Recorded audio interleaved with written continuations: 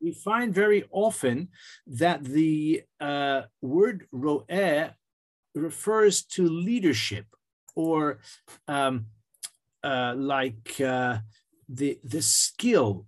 It refers to the ability to achieve the demonstration, like a paradigm.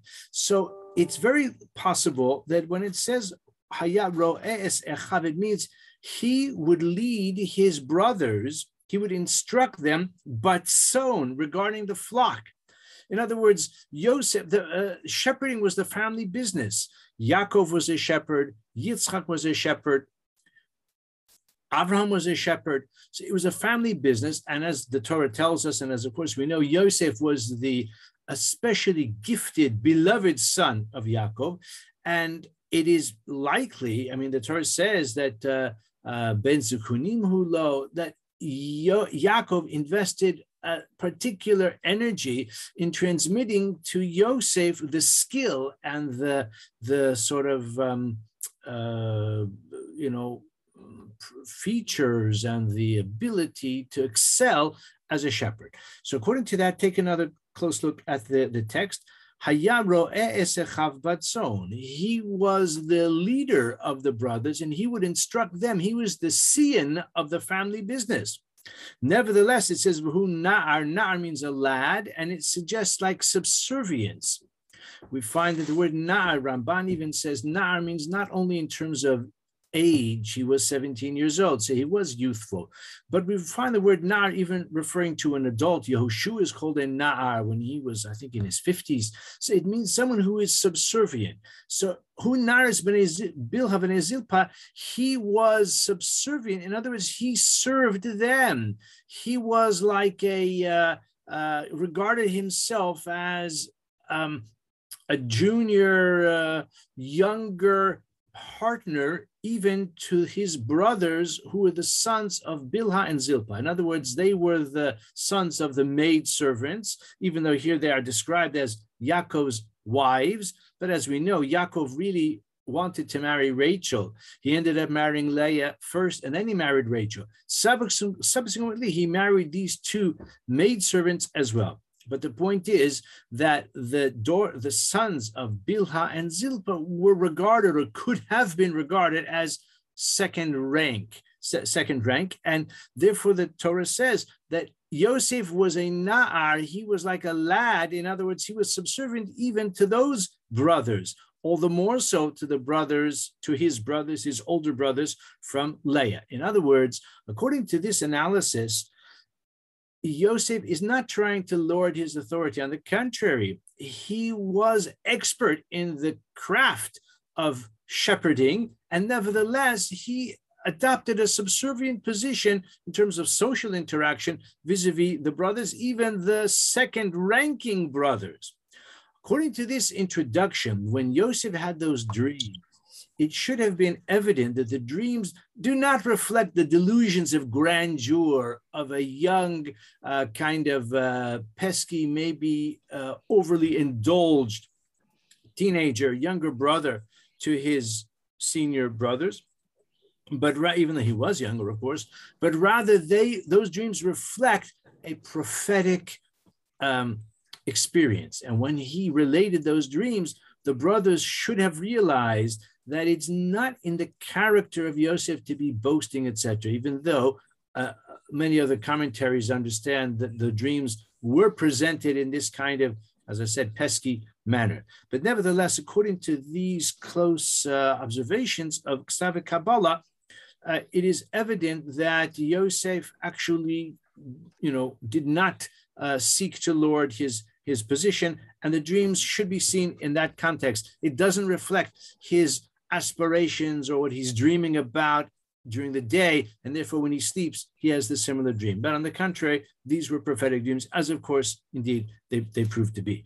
Now, what's more fascinating, though, is the further part of this pasuk, the second half of the verse. Vayaveh Yosef, if you were looking in this stone chumash, it's the beginning of the fourth line on that same page 198, the last words of this pasuk, a pasuk base.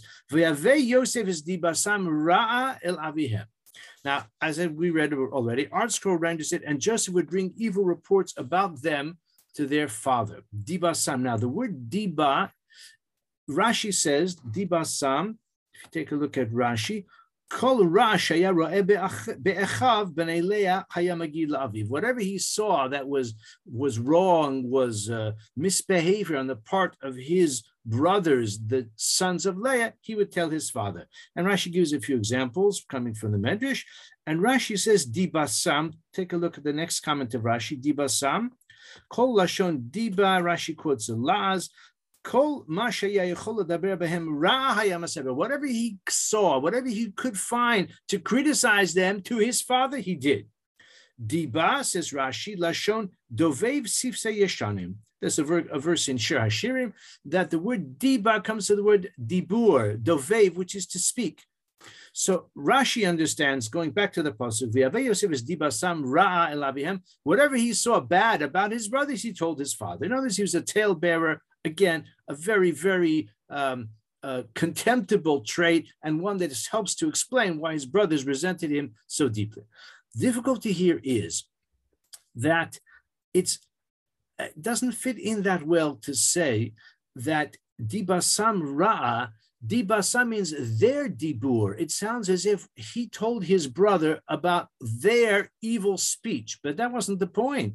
It's true that he criticized them for they're denigrating the sons of Bilhah and Zilpah. That's one of the three things that Rashi mentions, but that wasn't the main thing. The other things were actions, not speech. So it doesn't make sense to say that Yosef brought their speech. It means it was Yosef's own speech, but it doesn't fit in with that well. If it says Vayeishev is Dibasam, their speech. But if Rashi is right, that Dibasam means speech, it doesn't fit in well. Also, Ra'a, so Rashi himself says that the word Diba means Ra. We always find Motzi Diba. The word Diba doesn't just mean recounting something that a person believes or sees or claims or alleges. It means specifically misbehavior, specifically negative, specifically speech which is maligning or at least critical of someone else. And it's often presumed to be what we call Lashon Hara, Mutzi Shemra. In other words, it's false accusations, but it's certainly defamatory. Even if it's true, it certainly is negative. That's the meaning of the word Diba. In which case, why does it say Diba Sam Ra? It's redundant, which Ramban also asks that question. So Ramban says it's like lahaflig, it's just to emphasize. Diba Sam Ra, it's repeats the same idea, but again, it's a little bit weak. But then he asks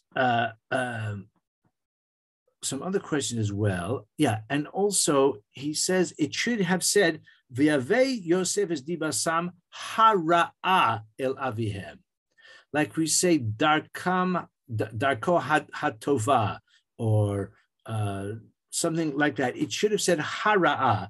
Dibasam hara'a el avihem, their misbehavior. So these are the first questions he has, but he has much stronger questions as well. He says the biggest problem here, which lies in the background, it's kind of the elephant in the room. How could it be that Yosef Hatzadik, Yosef who is so righteous, Yosef who is regarded as, and he was regarded by his father as the most gifted, most distinguished, most righteous of the brothers, and we see later on in his career how righteous he is again and again. How could he commit such a crass transgression? Lashon Hara, we know, is a very egregious transgression. It's comparable to heresy and to the worst sins. How could Yosef be guilty of that? And what about his father? We don't find that his father rebukes Yosef. He rejects the allegations. We don't find that he even sort of encourages him to reevaluate, or we don't find any of that. Yaakov apparently accepts the allegations, or at least doesn't reject them. We don't know that he rejects them. Moreover, even if you say, which many of the Mefarshim do, that Yosef's intention was l'shem shamayim, and his intention was worthy, and maybe he misunderstood. And again, the Mefarshim explain how indeed he saw whatever it was, and he misinterpreted it. Okay, we don't find though that Yaakov challenges Yosef about it. nor do we find that Yaakov takes it up with Yosef's brothers to say, I've heard this and this about you, or even if he doesn't say I've heard, he wants to protect Yosef's confidentiality. He could just bring it up in conversation. The Torah doesn't say that Yaakov spoke to the brothers at all about it. Yosef maligns them. Yaakov listens, evidently. Yaakov doesn't rebuke Yosef for speaking Lashon Hara, nor does he rebuke the brothers for what he has heard about them, nor does he ask for clarification or some defense. The matter is just left hanging. This is problematic. Besides which, he says that the Torah does describe how they resented him, how they were jealous of him, how they hated him, but it doesn't say that any of those were because of what he told their father about him. It refers to the fact that Yaakov demonstrated his superior love for Yosef through giving him the coat of many colors. So it says that his brothers were jealous of him, which is really more to the fault of Yaakov than it is to the fault of Yosef.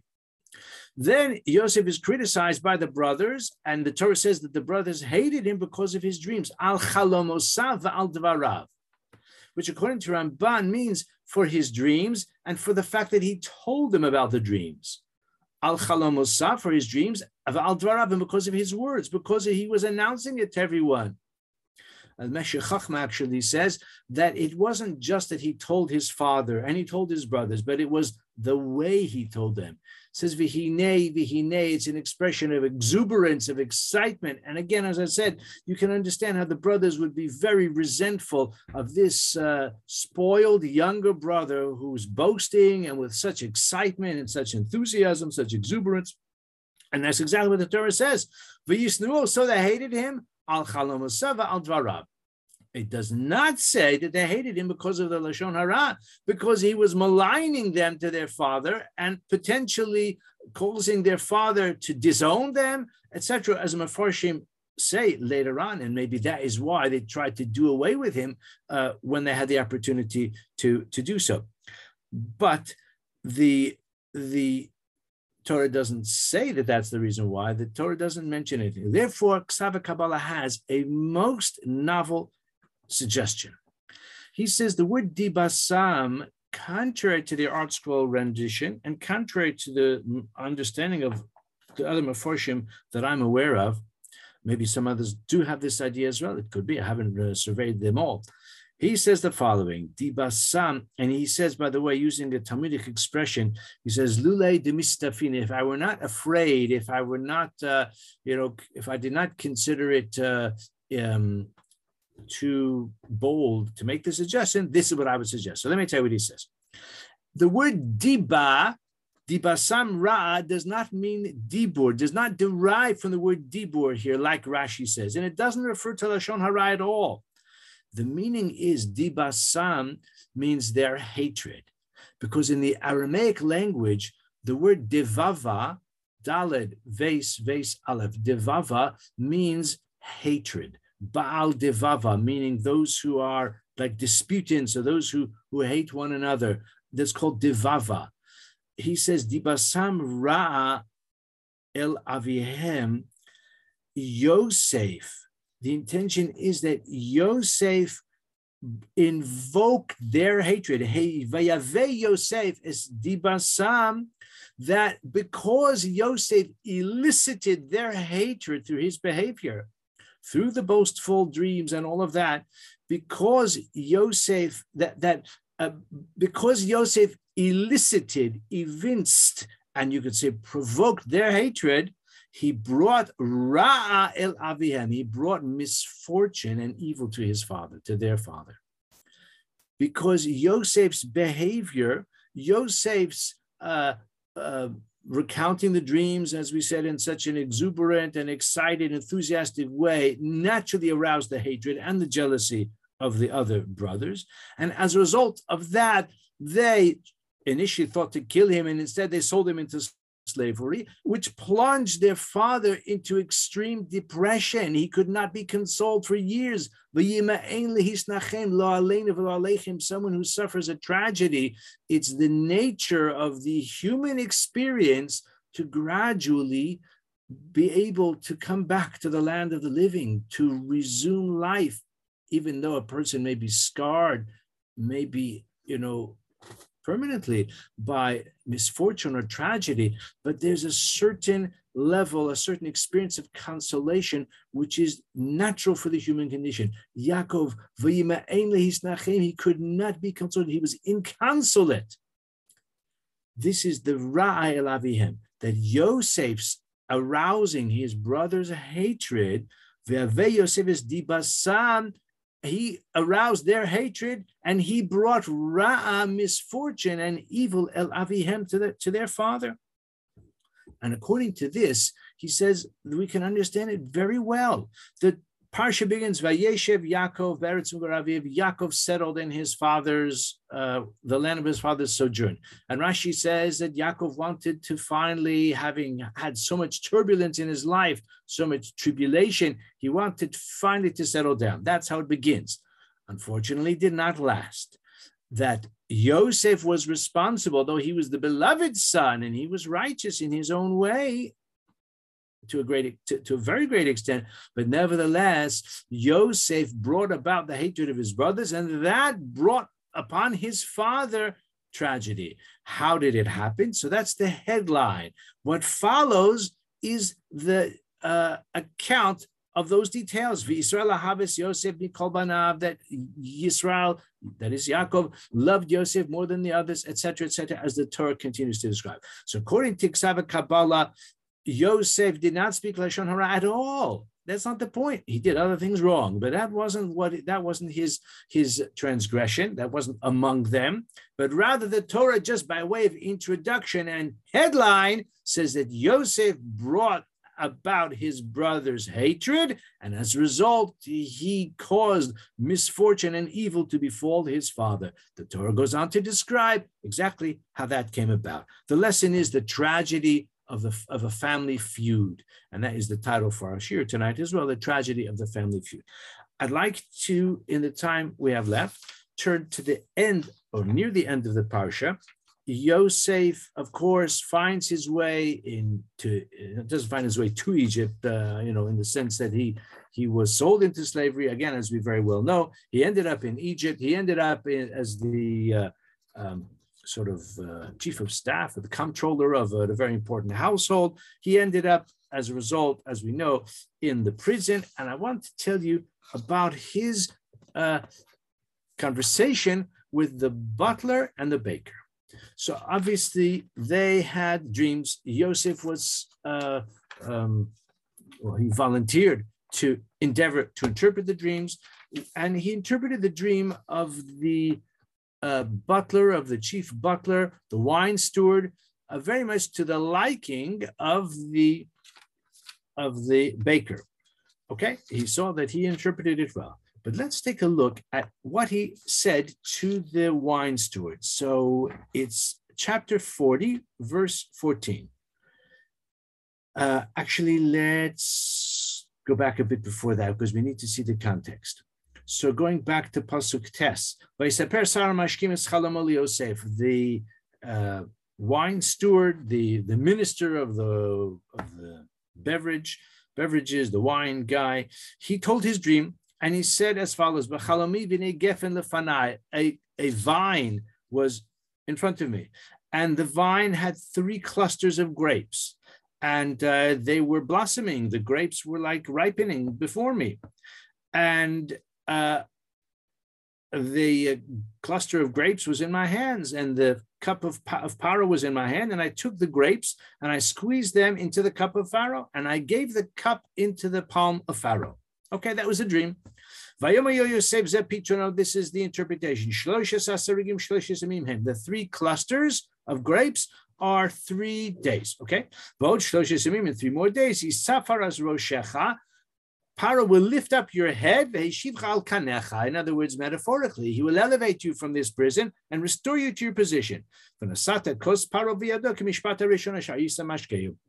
And you will once again have the important role of placing the glass of wine into the hands of Paro, as you used to do. But then he adds the following words, and this is what I like to look at closely together. And I'll read the Art Scroll translation. If only you would think of me with yourself when he benefits you. That is to say, when this comes about in 3 days and Pharaoh benefits you to redeem you from the prison and restores you to your position.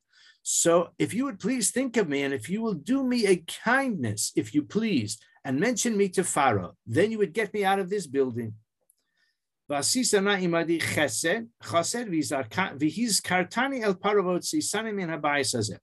it again. Will you please remember me with you, when things go well for you? And please do for me chesed, a kindness. And mention me to Paro, and take me out of this building, meaning this prison.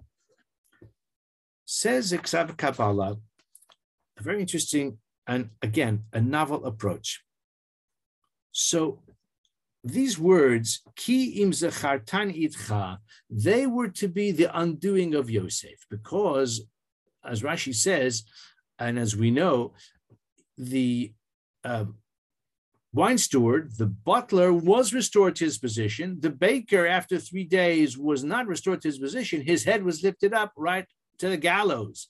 So the baker met his end, and the butler was restored. But as the Torah says at the very end of the parsha, he did not remember Yosef. He forgot all about him.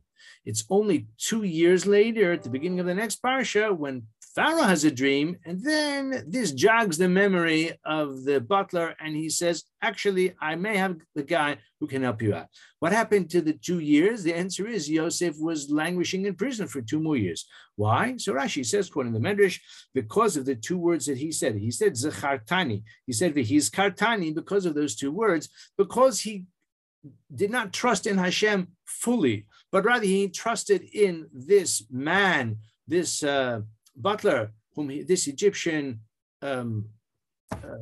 courtier whom he had assisted. He trusted in him, or at least he encouraged him to assist him. And for that reason, Yosef was consigned to remain 2 more years in prison. Okay, this is the conventional view.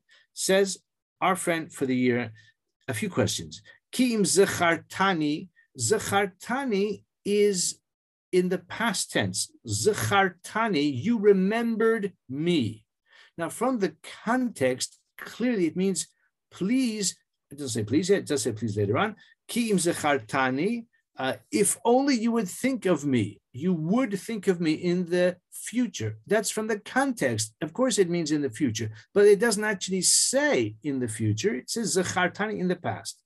Itcha is very unusual. Zachartani itcha, with you. You don't need with you. It's not the way that the word zechira, remembering, sort of is presented in the Hebrew language.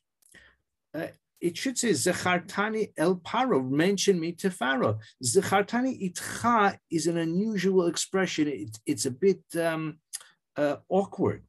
Moreover, and this is a real subtlety which I enjoy, I hope you will too, if you look at the cantillation notes, Ki im zachartani itcha, kasher yitav lachna, zachartani itcha goes together with that which preceded it. Ki im zachartani itcha, remember me with you.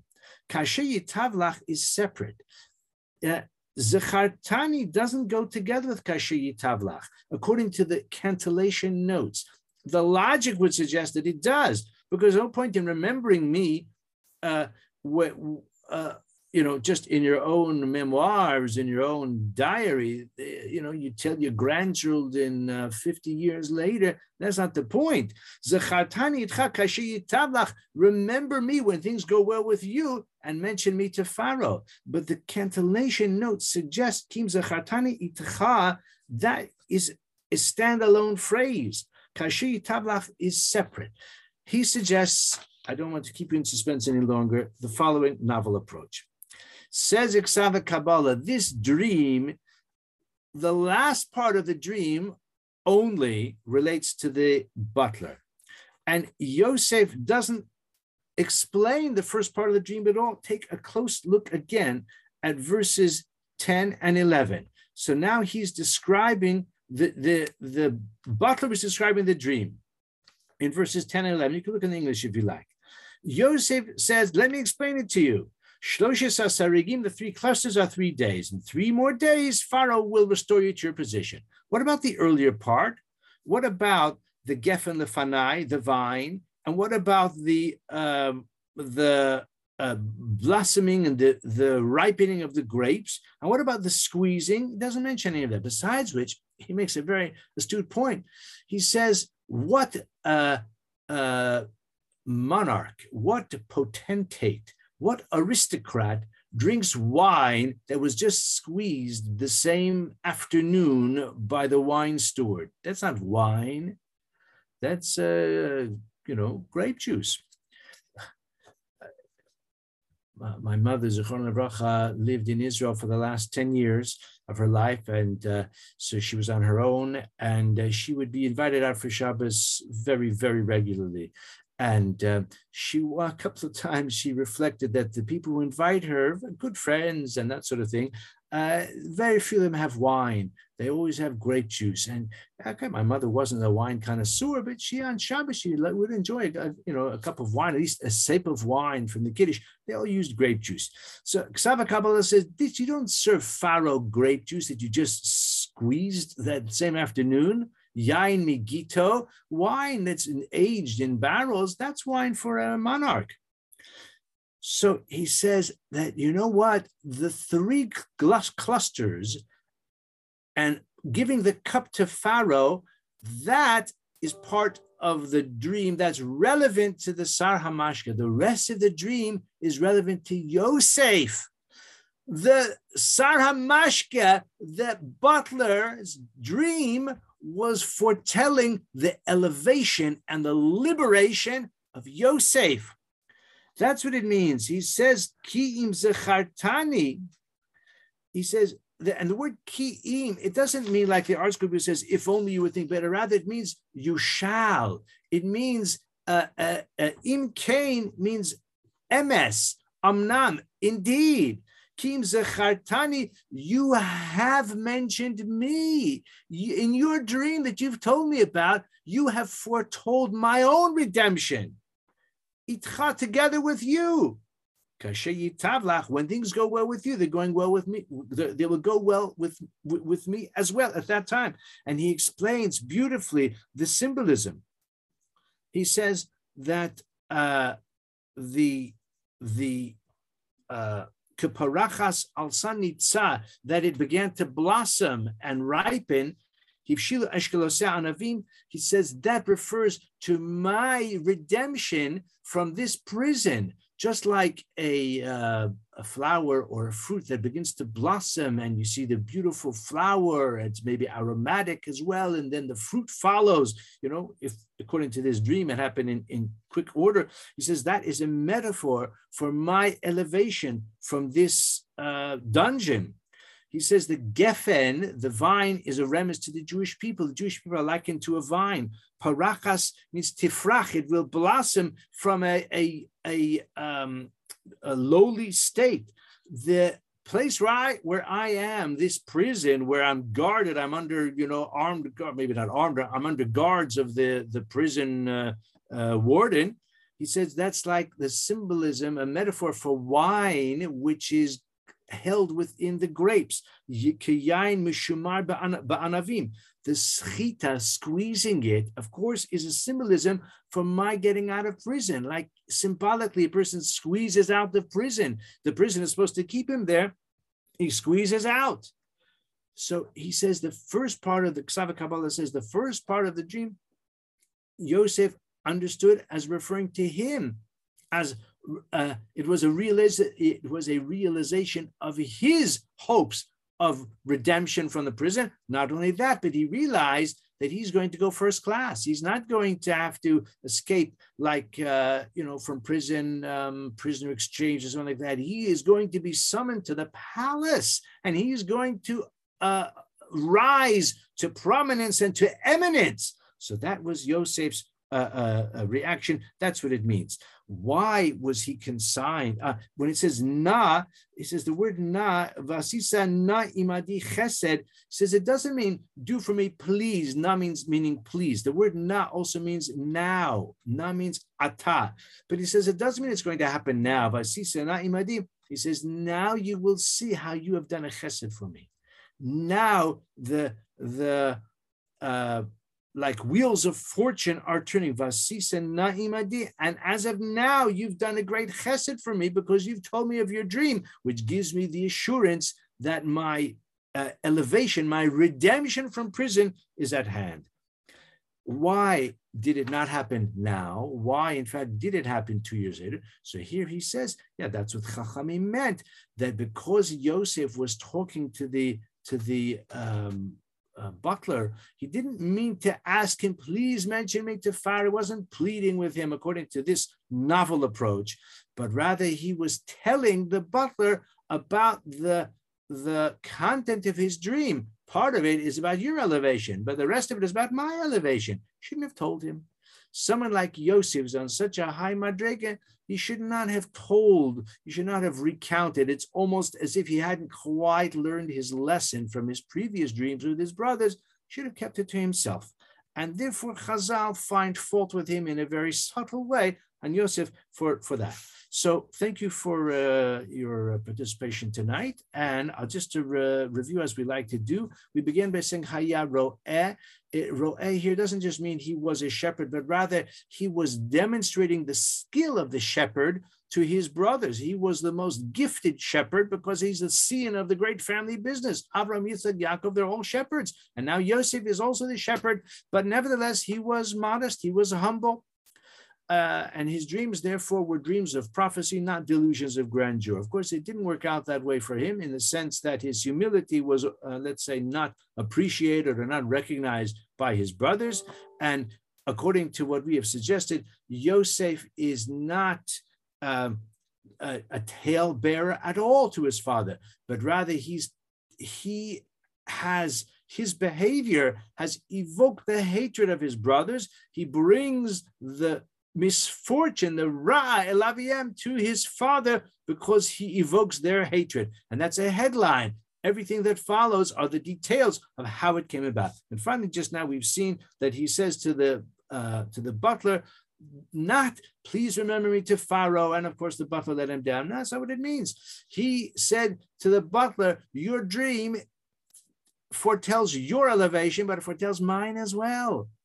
And therefore, it's a statement. He says, Kim Zachartani, you have indeed foretold, you have mentioned, the word means kartani, you have mentioned me in your dream without realizing it. And therefore, your dream foretells of my elevation as well. And that's why Yosef was so pleased, because that was a dream in which he foresaw, through which he foresaw his own elevation as well and his redemption from the prison. So thank you very much. We've learned about the tragedy of family feud, and I think some other interesting ideas along the way, and wish everybody Shabbat Shalom. And remember, the Whiskey Tish is happening tomorrow night, starting at 8:30. It's for men, it's for women, it's for singles, it's for couples, and all are welcome. We look forward to seeing you. Any questions? We're happy to take any comments. Questions? Shabbat Shalom. Shabbat Shalom. Thank you. Thank you. Okay, thank you to Paul again for hosting us tonight. Thank you, Rabbi, as usual. Thank you. Thank you. Fabulous. Shkar, thank you. Thank you. Laila Tov L'Kulam. Thank you. Thank you.